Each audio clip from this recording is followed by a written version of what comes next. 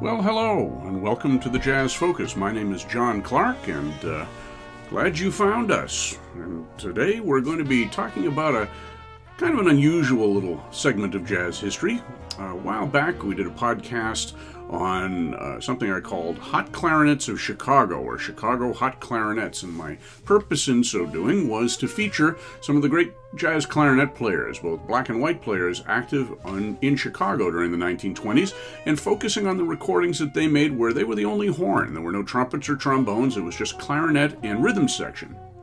And in my searching around for suitable contestants for that podcast, I realized there was an equal number of them that would be interesting to focus a show on for hot jazz clarinets of New York from the same period. So this is our program for the Hot Clarinets of New York.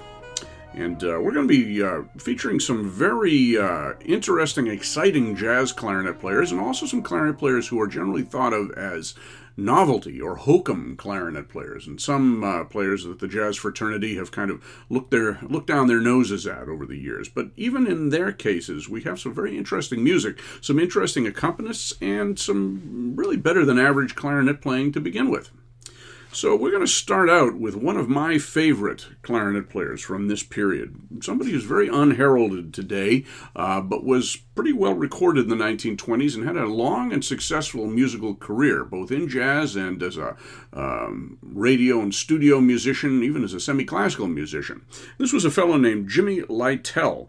And his real name was actually an Italian name, Sarapete or something like that. He was born in New York City in 1904. He was trained as a musician from very early on. And by the early 1920s, he was playing in some very interesting and indeed cutting-edge bands in New York. And these were bands like the original Indiana Five and the original Memphis Five, who had taken their cue from the enormous success of the original Dixieland Jazz Band, who had come originally from New Orleans, had gone to Chicago and had some success there, but opened at Reisenweber's Cafe in Times Square in 1917 and started making recordings, which are generally thought of as the first recordings of jazz music. And they later went to England and came back and so forth. But those recordings that they made in 1917 and 18 in America and 1919 in London were really the catalysts for the jazz movement, especially among white players in the 1920s. And Jimmy Lytell was one of those clarinet players who was very impressed with the playing of Larry Shields, the clarinet player for the original Dixieland Jazz Band. Lytell was, as I said, a very well-schooled clarinet player, had very fine technique and lovely sound and all that, and he learned how to play jazz, basically, and started playing with these little 5- and 6-piece Dixieland combinations that were playing pop music and some jazz tunes as well in the 1920s. He later went on to play in some larger groups in the 1930s. He was, I think, with the NBC Symphony for a while. He was the music director for the radio show The Chamber Music Society of Lower Basin Street in the 1930s, which featured jazz music. In the 1940s, he went into the studios in NBC and other places, and he was doing radio work. He was a music director. He wrote some songs as well. He came out of jazz retirement in the late 40s and 50s. He recorded again with the reconstituted original Memphis Five. He backed up Connie Boswell on a recording from the 1950s. He played on a Miff Mold date as well. So he was pretty well recorded, and he was always an interesting player. Very interesting ideas. A little bit earlier style than swing, obviously, so more on the ragtime and 20s jazz style. And he was obviously a very dependable player. He was hired by a lot of musicians, and he was well thought of in the industry. He had a recording career under his own name, largely for the studio or the recording company Pathé Actuel in the late 1920s, from 1926 until 1928 or so. And he cut quite a few tunes, mostly with a trio or a quartet, with himself as the only horn, although he did have a cornet added on a couple of early sides, but that was an experiment that was done away with. So we're going to listen to 4 recordings that were made by the Jimmy Lytell Trio/Quartet. The first one is a tune called the Stockholm Stomp, which was composed by a band leader named Al Goring. He was a piano player who played for Ben Burney and had his own band, and he was a partner with Jack Pettis, the saxophone player who played with the New Orleans Rhythm Kings in the early 20s. He was kind of a novelty saxophone player along the lines of Rudy Wiedoeft, but he could play some jazz as well. And they did a series of recordings in the late 1920s that featured musicians like Benny Goodman and Jack Teagarden and Bill Moore, Eddie Lang, different people like that, and they composed some very interesting tunes themselves, including this one, which is called the Stockholm Stomp. And Stockholm Stomp is going to feature Jimmy Lytell, along with pianist Frank Signorelli, who had played, briefly anyway, with the original Dixieland Jazz Band, and Dick McDonough, possibly on banjo and guitar.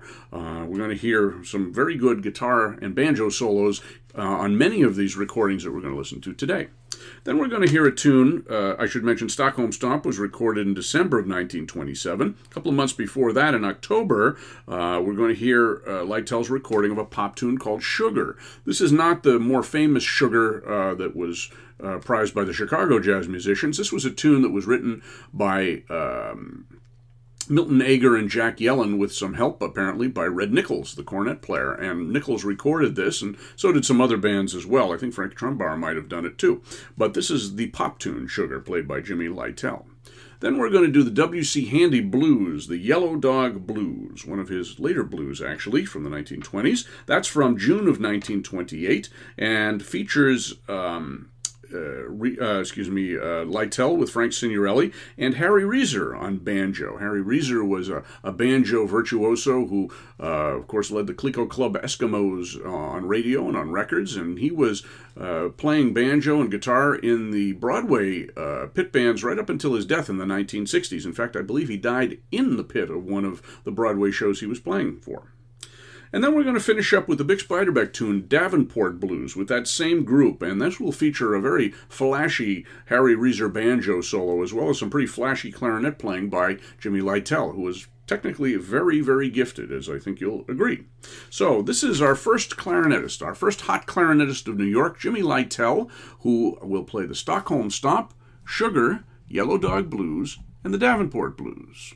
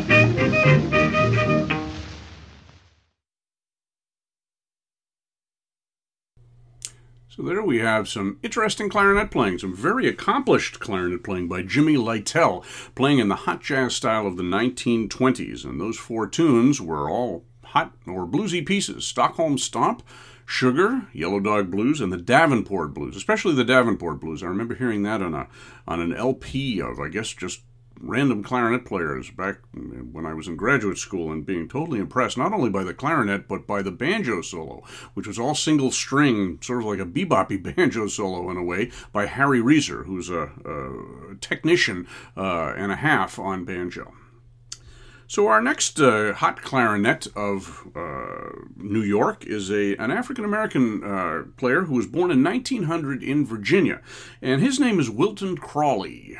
Crawley, Crawley, and he is known to the jazz community primarily because of a handful of recordings that he made in the late 1920s, on which he was accompanied by Jelly Roll Morton, also Red Allen and Charlie Holmes, Albert Nicholas, some of the members of the Louis Russell Band. Louis Russell was himself on one of the sessions on piano, but Jelly Roll Morton was on two sessions.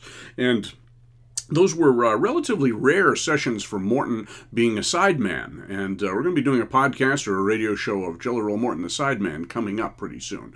But that's why Wilton Crawley was known. His clarinet playing was very much of the novelty variety. He was a vaudeville musician and a comedian. His big show-stopping ending to his act was to crawl across the stage like a worm while he was playing his clarinet, and apparently he did that on the recording session with Morton that broke all the musicians up. He did write some interesting tunes, though, and his singing was not too bad. We're not going to hear any recordings on which he sings. We're going to hear a couple of trio recordings that he made in 1927 for the OK label in New York. He went out to Chicago a little bit after that and did some recordings, but we're going to do a couple of these first ones. The first one is called the Geechee River Blues, and then we're going to follow it up with Irony Daddy Blues. So the Geechee River Blues was Wilton Crawley on clarinet with Eddie Haywood on piano. That's Eddie Haywood Sr., who was originally, I think, based in Atlanta. He played for a lot of the black vaudeville acts down there. He was considered one of the best pianists of the day, and his son, Eddie Haywood Jr., became one of the best pianists and most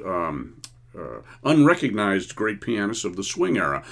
He led many sessions with his own sextet and also accompanied other singers and musicians as well. He had a big hit recording with Begin the Beguine, even almost as big as the Artie Shaw recording. Along with Eddie Haywood, we have Eddie Lang, the great white guitar player who was at the time freelancing around New York. He'd played with Paul Whiteman and Gene Goldkett, of course made a lot of recordings with Joe Venuti, and also Red Nichols and Bix Beiderbecke. We're going to hear some nice guitar solos by Eddie Lang.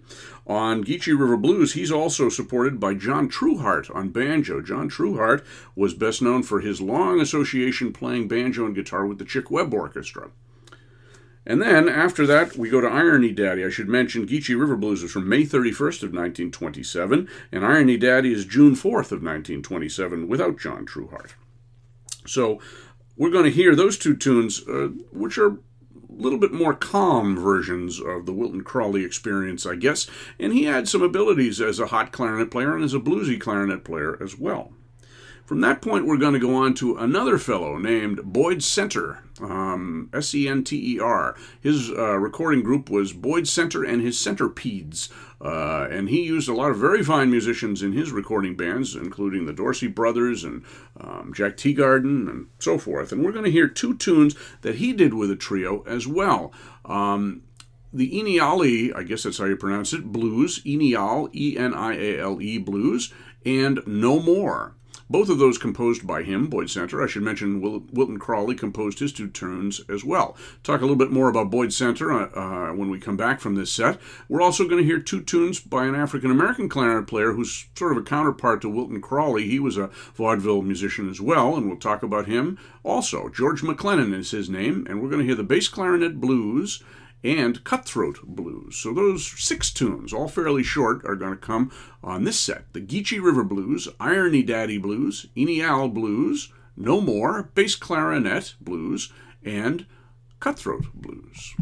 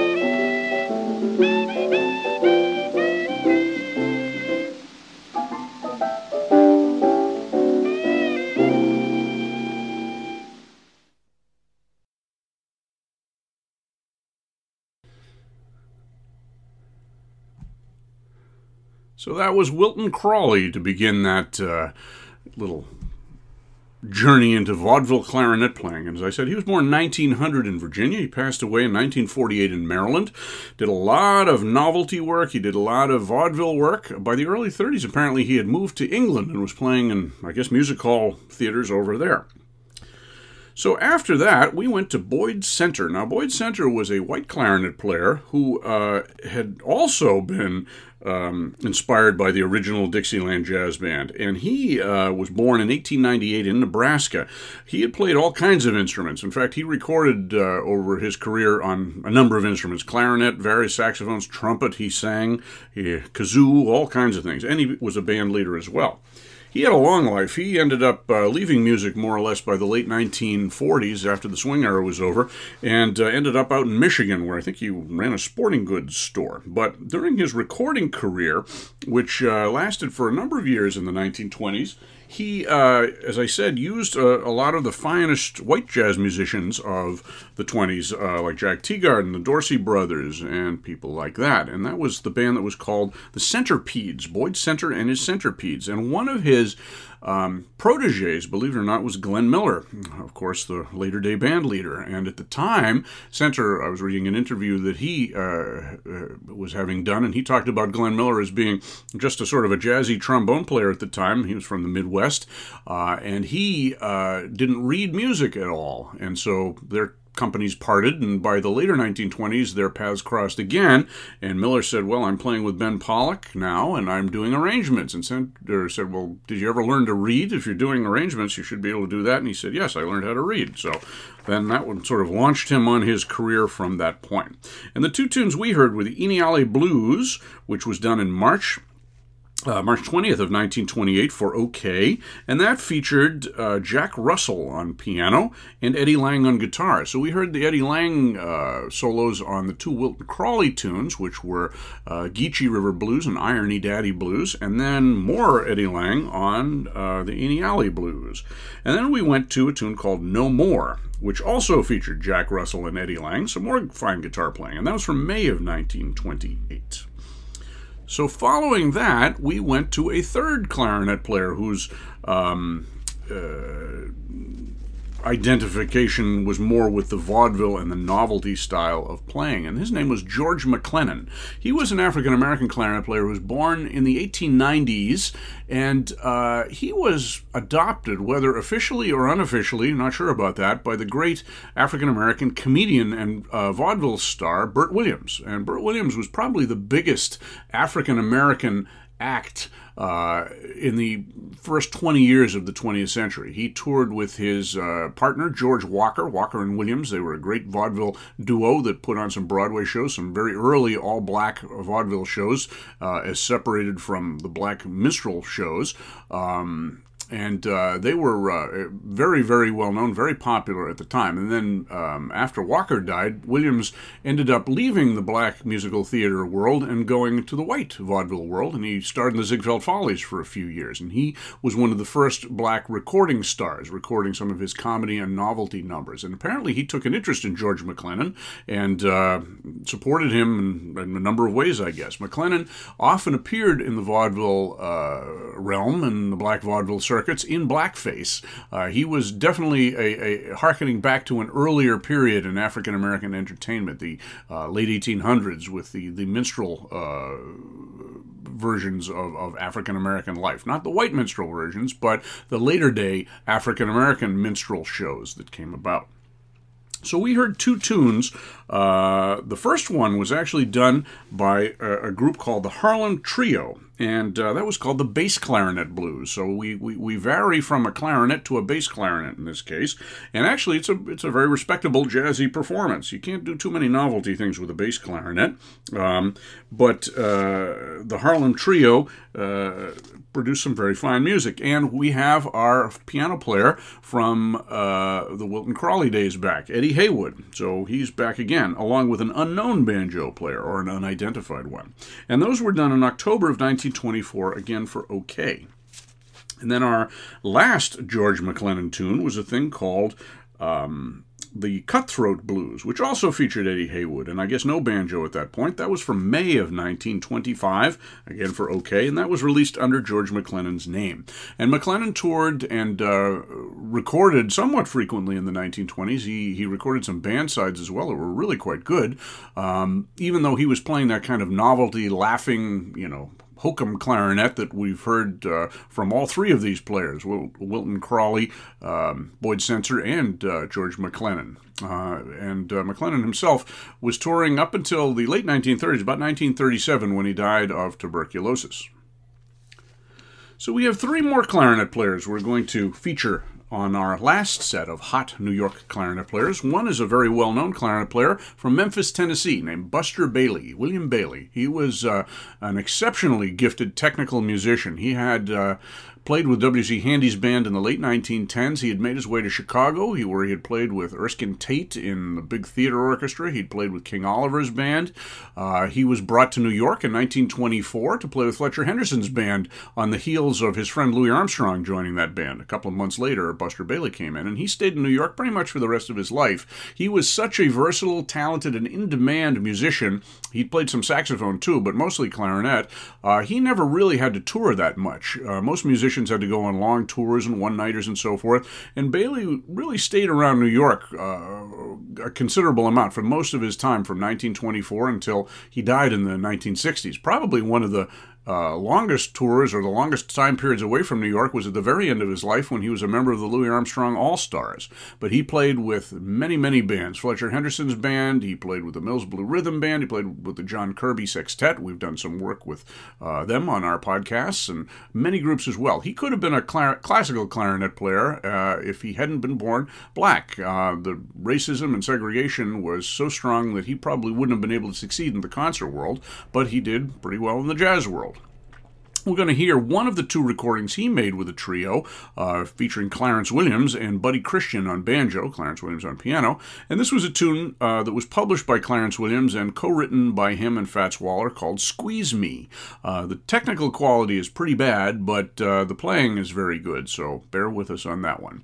Then we're going to hear from another New York-based black clarinet player named Bob Fuller. And there'll be two tunes.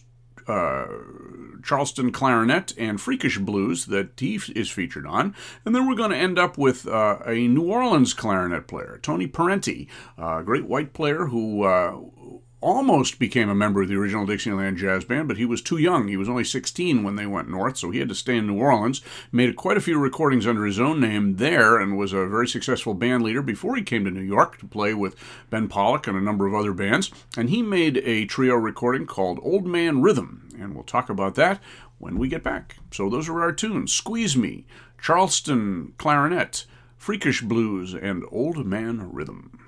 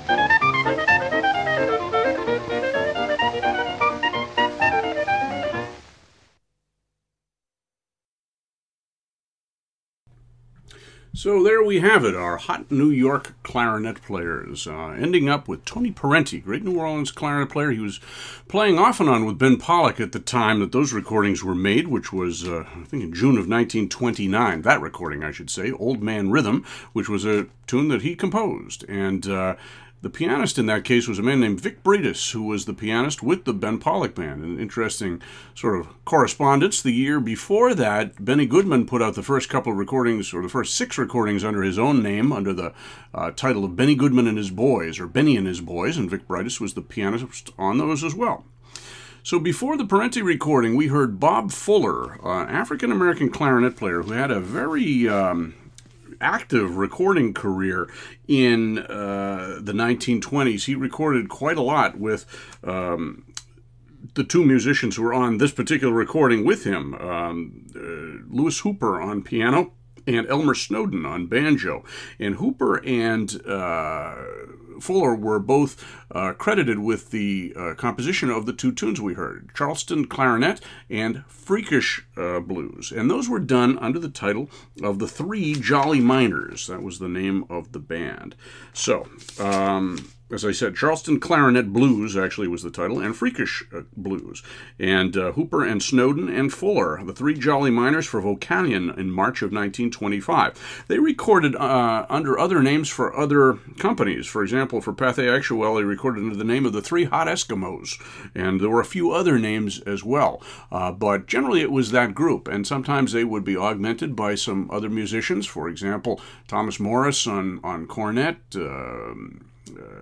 there were quite a few others. There were some trombone players. They had a whole little musical employment agency, basically, that went on there, and they recorded frequently under their names and other names as well. The first tune that we heard was done by Buster Bailey, and I had erroneously said that the pianist was Clarence Williams. It wasn't Clarence Williams, it was Clarence Todd, who was an associate of Clarence Williams, and Buddy Christian on banjo. And again, the tune Squeeze Me was one of the tunes that the Clarence Williams Publishing Company was pushing at that time, 1925. So, that was, as I said, Buster Bailey, just under his own name, 1925, sometime during May, for the Banner recording label. So that was not a particularly good technical recording, but the music was quite good technically. So we hope you've enjoyed this program. This has been just sort of a catch-as-catch-can program of New York clarinet players. I was thinking about some other recordings by these musicians. Also, could have put on a couple by Jimmy Dorsey with just a rhythm section, or Barney Bigard, who was recording with Jelly Roll Morton in New York at the time, but I figured we'd sort of aim for the ones that weren't terribly well known. So we got to hear Tony Parenti and Bob Fuller, Buster Bailey, George McLennan, Boyd Center, Wilton Crawley, and Jimmy Lytle. So hopefully you've heard a few things maybe you hadn't heard before, and hope you've enjoyed them as well. You've been listening to the Jazz Focus, and my name is John Clark. Happy to be with you. Hope you continue to listen to these podcasts. If you're interested in giving us a little sponsorship, then press the little button up at the top of your page, whether you're listening on Anchor.fm or Spotify or one of the other platforms that carries the Jazz Focus. So, hope you enjoyed this, and hope you enjoy the next programs coming up. Got a lot of ideas, and they're all in the pipeline. All of jazz is our playground here at the Jazz Focus. So thank you very much, and I'll see you on the other side.